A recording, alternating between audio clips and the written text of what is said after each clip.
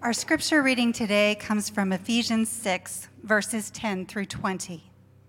Finally, be strong in the Lord and in the strength of his might. Put on the whole armor of God, that you may be able to stand against the schemes of the devil. For we do not wrestle against flesh and blood, but against the rulers, against the authorities, against the cosmic powers over this present darkness, against the spiritual forces of evil in the heavenly places. Therefore, take up the whole armor of God, that you may be able to withstand in the evil day, and having done all, to stand firm. Stand, therefore, having fastened on the belt of truth, and having put on the breastplate of righteousness, and as shoes for your feet, having put on the readiness given by the gospel of peace. In all circumstances, take up the shield of faith, with which you can extinguish all the flaming darts of the evil one, and take the helmet of salvation and the sword of the Spirit, which is the word of God, praying at all times in the Spirit with all prayer and supplication. To that end, keep alert with all perseverance, making supplications for all the saints and also for me, that words may be given to me in opening my mouth boldly to proclaim the mystery of the gospel, for which I am an ambassador in chains, that I may declare it boldly as I ought to speak. This is the word of the Lord. You may be seated.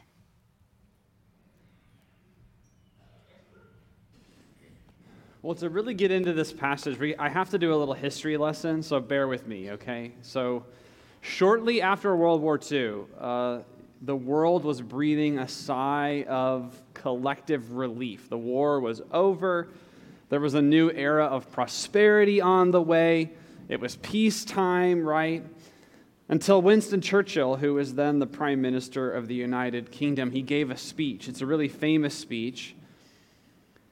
It's a speech in which he acknowledged, yes, World War II is over, and something is indeed taking its place, but it's not peace. He actually delivered this at Westminster College in Fulton, Missouri, not too far from where we are today. It was the alma mater of President Truman. This was March of 1946.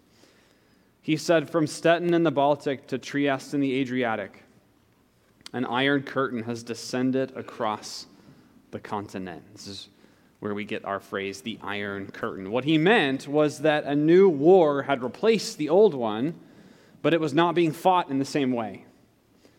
The ideological influence of the Soviet Union was now entrenched against Europe and the United States, and it became a race to secure the allegiance of as many proxy states as possible in a worldwide war of espionage. And it's a war that would play out for decades, really until 1989, when the Berlin Wall finally came down. Now, the era I've just described is commonly known now as the Cold War. And it fascinates me as a period in history because it was a period of almost unprecedented economic growth in the world, especially for the United States.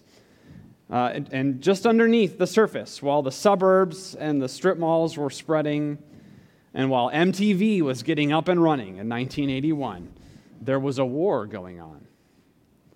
A war that truly affected every inch of the globe. A war that literally could have wiped out all life as we know it off the face of the planet. And most of the world lived like it wasn't happening at all. Now, why do I say all of that? Well, the Apostle Paul, who wrote Ephesians here, and he's actually concluding the letter to the Ephesians here, he ends with a reminder that we are actually living in the midst of a larger and older battle than even the Cold War. It's a war as old as creation itself. If you think about it, we can shop online and work from home, and in some ways, life is better than ever. It feels like peacetime. But the Apostle Paul reminds us here that just because it isn't open doesn't mean there isn't conflict. And in fact, there's battle all around us. And the Christian life is a battle. This is the image Paul gives us here.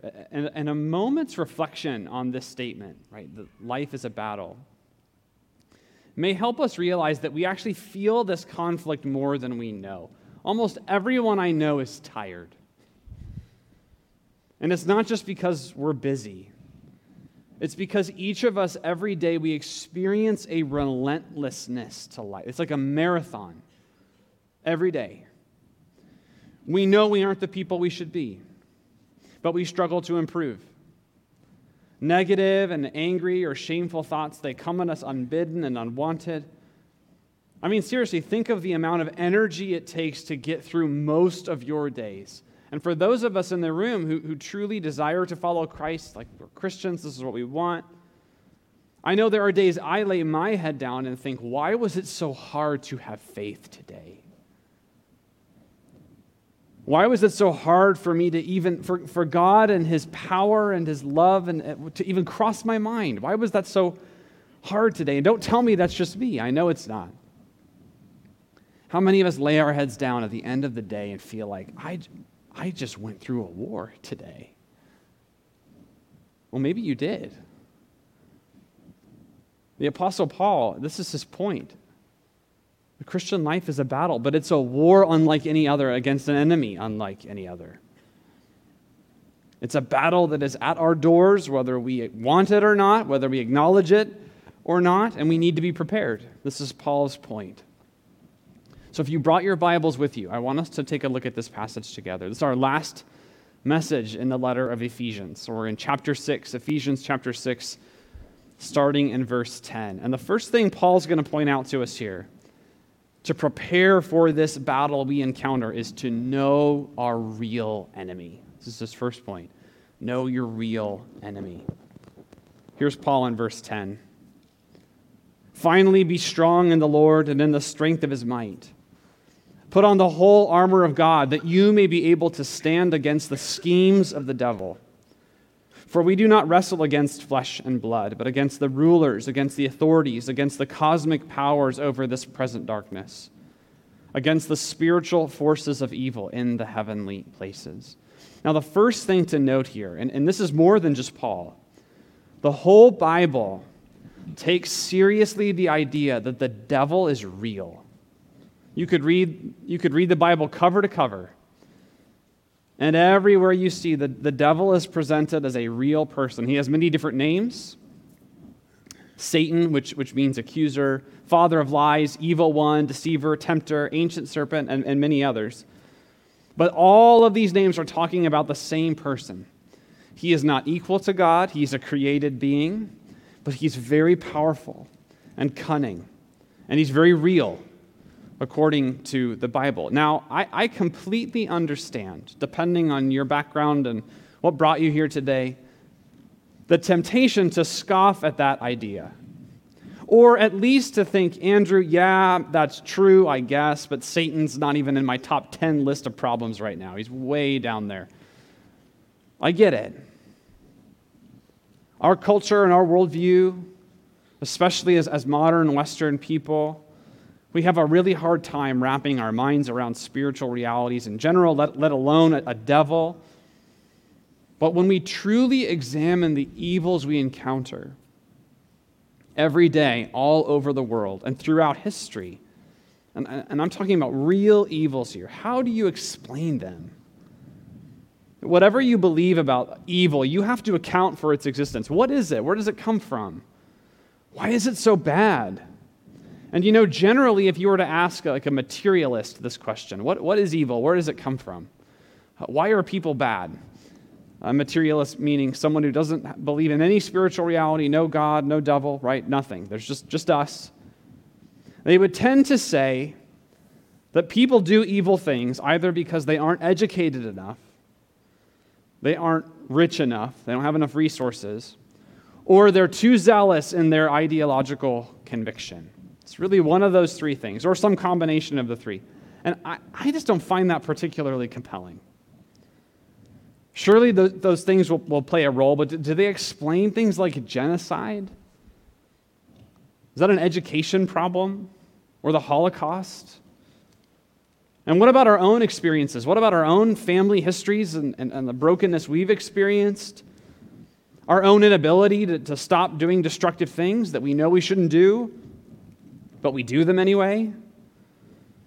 From really big evils to really small ones, could it be that there is an animating force, there is a personal will that is set against us, who wants to see us destroyed, that takes our worst impulses and thoughts and desires and weaponizes them for maximum destruction? This is the Bible's explanation for where evil comes from and our experience with it. The devil is real, and he's our most fundamental enemy. And his most powerful weapon, Paul points it out here, is lies. He's a liar. Paul calls him a schemer. It's the same idea. When you first encounter him in the scriptures, it's in Genesis chapter 3. If you know that story, he presents himself to Adam and Eve as a serpent. He's in disguise. He looks like just another creature in the garden. That's not who he is. Now, I know that that's confusing parts of that story, but just look at what that tells us about him. He comes sideways. He doesn't confront Adam and Eve. What does he do? He tricks them. And the first thing he says is a lie. He says, "Did God really say, 'You shall not eat of any tree of the garden'?" Make no mistake, it's framed as a question, but that's a lie. It is meant to deceive. More than anything else, we must know our enemy lies to us constantly. Constantly. This is at the top of Paul's mind as he warns us about who our real enemy is. He's a liar. And he tells us lies to confuse us, to hurt us, and ultimately to destroy us. And he does this at every level imaginable. He does it to us personally. We've talked about that a little bit already.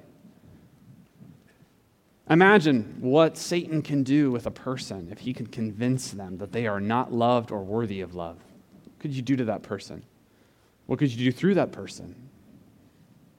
Now, we all struggle with thoughts like that, don't we? Like, I'm not worth it. I'm a failure. No one can love me. Where do you think those thoughts come from? Why can we never seem to get rid of them, no matter who we are? I can tell you they don't come from God. What can happen to a person who believes those lies through and through? It will destroy them and then destroy everyone around them, won't it? Maybe you've met that person. Satan does this culturally. Imagine again what he can do if he could convince a whole society that human beings are nothing but cosmic accidents, that there's no purpose to your life, there's no one watching out for you, you're a collection of stardust, and all you can do is maximize pleasure at every turn. That's the best you can do. What could you do with a society like that? What would that do to, say, the most vulnerable? What would that do to children, to the elderly? What does that say to those who are chronically ill or sick, who can't they can't maximize pleasure in their life? What does it do to the unborn and to women? What does it do to families and communities and other things that only happen through commitment through hardship? They don't always feel good. What happens to them? What about Christians and churches, you guys? Do you think Satan lies to us? Do you think he has a strategy for us? Lies like, that part of the Bible, you can ignore that because I know better. You ever been tempted by that? I have. Or lies like, man, if we can just get the right person, the right party in office, then God can finally do what he needs to do. It's the one thing stopping our all-powerful God. This is a particularly dangerous lie, I think, that the church at large is tempted by. That we can accomplish God's mission through a political process. Or perhaps worst of all, most dangerous of all, how about this lie to the church? My real enemy is that person over there. My real enemy is that activist, that politician, that coworker, that person with the wrong yard sign, the wrong religious belief, the wrong clothes, the wrong lifestyle. That person is my real enemy. And if I can defeat them, my life will go better. If the devil can get the church to believe that lie, what could he do? What could he do? Incredible damage. The devil doesn't care who our enemies are, as long as we lose sight of who our real enemy is and what he does. He lies. So ask yourself, what lies are you tempted to believe? What lies are you tempted to believe? What we should not do at this point, as we hear about and are reminded of Satan and his lies, is think, yeah, look at all those people who believe those lies. No. Ask yourself, what lies are you tempted to believe? Lies about yourself, lies about other people, lies about Jesus, lies about the Bible. What behaviors tell you you're believing a lie, even if you've never said it out loud? What do your actions tell you about the lies you're tempted to believe? You see, this is the front line of our battle with our true enemy. It is about truth and lies. And like all things in the Christian life, preparation for that battle requires training. We have to train for the real battle. This is where I think Paul goes. This is verse 13, where he goes next. Therefore, take up the whole armor of God, that you may be able to withstand in the evil day, and having done all, to stand firm. Stand, therefore, having fastened on the belt of truth, having put on the breastplate of righteousness, and as shoes for your feet, having put on the readiness given by the gospel of peace. In all circumstances, take up the shield of faith, with which you can extinguish all the flaming darts of the evil one. And take the helmet of salvation and the sword of the Spirit, which is the word of God. Some people actually wonder if while Paul was writing this, he's actually looking at a Roman guard and writing down the armor that he sees while he's in prison. And we could honestly take time to look at each of these pieces of armor and what they describe and what they're meant to point out. But I actually want to point out just a few general observations here about this section in the letter. First, notice that these are mostly defensive images. And Paul really frames this whole discussion defensively. I think that's important. Notice he uses language like withstand, stand firm, stand. These are defensive postures. And then most of the armor itself is defensive, right? The breastplate, a shield, a helmet, belts that hold everything together. And we're told to hold fast to the truth as a defense against the devil's lies. That's the big idea. This isn't to say that the church is supposed to retreat into a little social club and to try to leave the world and the devil at the doors. That doesn't work anyway, and that's not what Jesus commands us to do. Jesus says you're salt and light. You're an influence. You're a faithful presence, even in the darkness that you encounter along the way. But our posture is defensive with the devil. We don't go looking for fights with him. He's always coming at us. He's testing our weaknesses. He's finding opportune moments to break into our thoughts and into our behavior and into our relationships. This is what Paul means when he talks about the evil day. That's verse 13. He says, you can be ready for the evil day. The sense there is that there are specific times when Satan is particularly active in our lives. And we see this even in the life and ministry of Jesus. There's a moment in Luke's gospel where it says Satan retreated and waited for an opportune moment with him. He does that with us too. And our preparation off the spot serves us on the spot. This is part of what Paul is getting at. This is why training is so important. We train in the spiritual disciplines off the spot so that when we're particularly vulnerable on those evil days, we're better prepared for them. And I don't think this is rocket science. I think we could go back and read the whole letter of Ephesians with an eye toward what are the commands, what are the instructions that Paul gives in terms of how Christians are to, what are we to believe, what are we to live? And we could see those as engaging in the spiritual warfare Paul's commanding here at the end. For example, Paul reminds all believers early on that God loves them and has adopted them. He's telling them the truth. That's spiritual warfare. Saying, here's the truth. When we study Scripture together, when we pray together, when we sing over one another, when we sacrifice for and love our spouses well, and our children well, and our neighbors well, when we share our faith and work diligently for the flourishing of all, when we walk in sexual purity and we strive for reconciliation, literally all the things that are covered in this letter to the Ephesians, Paul says that's more than just doing the right thing. That's spiritual warfare. That's living the truth out in love. That's combat. That's defense against the lies of the evil one. And it's training. It's preparation for bigger and greater tests.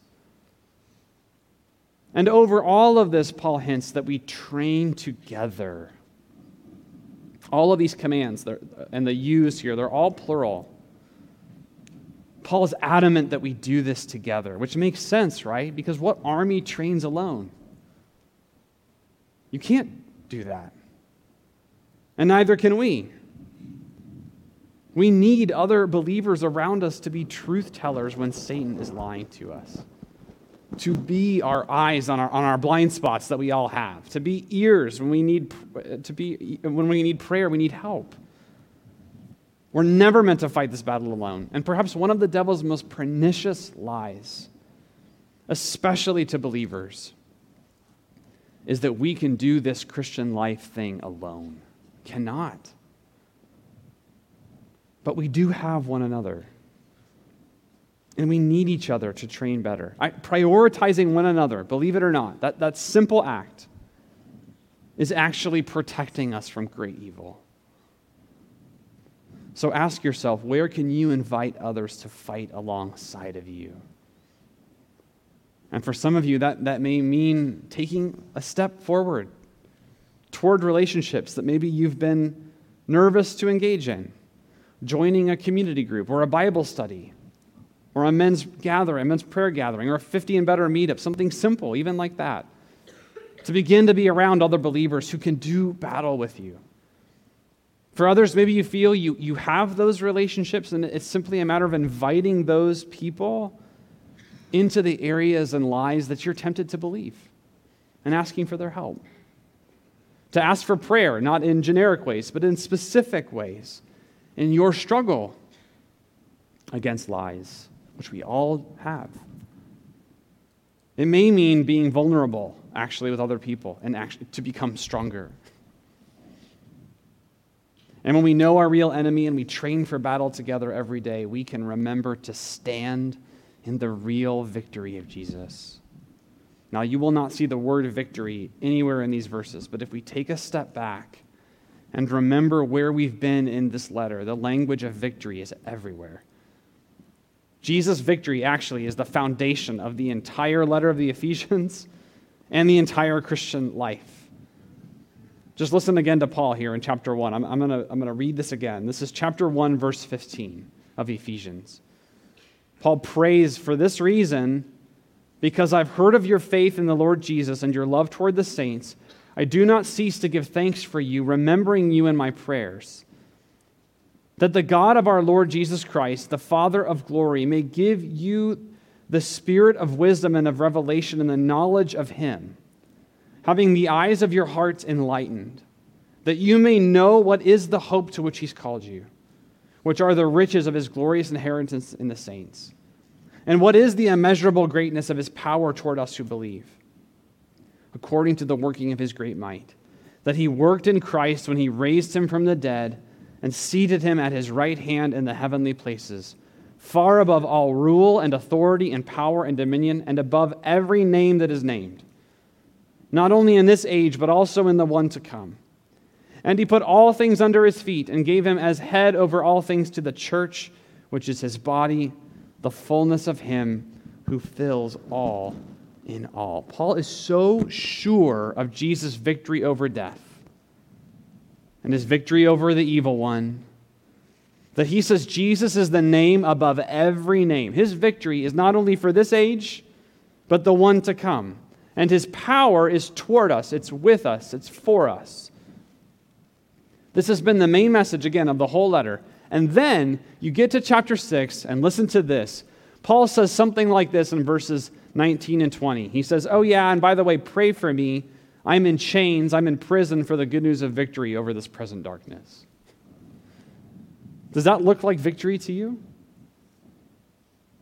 The most influential teacher of this early Christian movement is chained up. He's in prison in Rome for sharing his faith. And he's over here saying, listen, Rome is not our real enemy. And these chains that I wear, they've got nothing on Jesus' victory. In other words, for Paul, there is no contradiction between the chains on his wrists and the name above every name. In fact, they go together. Listen again, this is Paul in 2 Corinthians 12. He says, therefore I will boast all the more gladly of my weaknesses, so that the power of Christ may rest upon me. For the sake of Christ, then, I am content with weaknesses, insults, hardships, persecutions, and calamities. For when I am weak, then I am strong. What is he talking about? And for that matter, why does he talk about an army that just stands? Have you noticed that? That's all Paul tells us to do. Stand. Literally in verse 13, he says, after you put on all the armor of God, just stand. Stand. What army stands? Don't armies charge? Don't they conquer? Don't they destroy? As far as I can tell, the only army that stands is the one that's already won everything it needs to.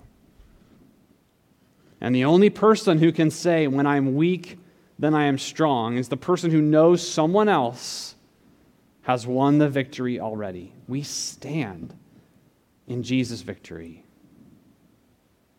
And it may not feel like victory. You may be sitting here thinking, Andrew, my life doesn't feel like winning.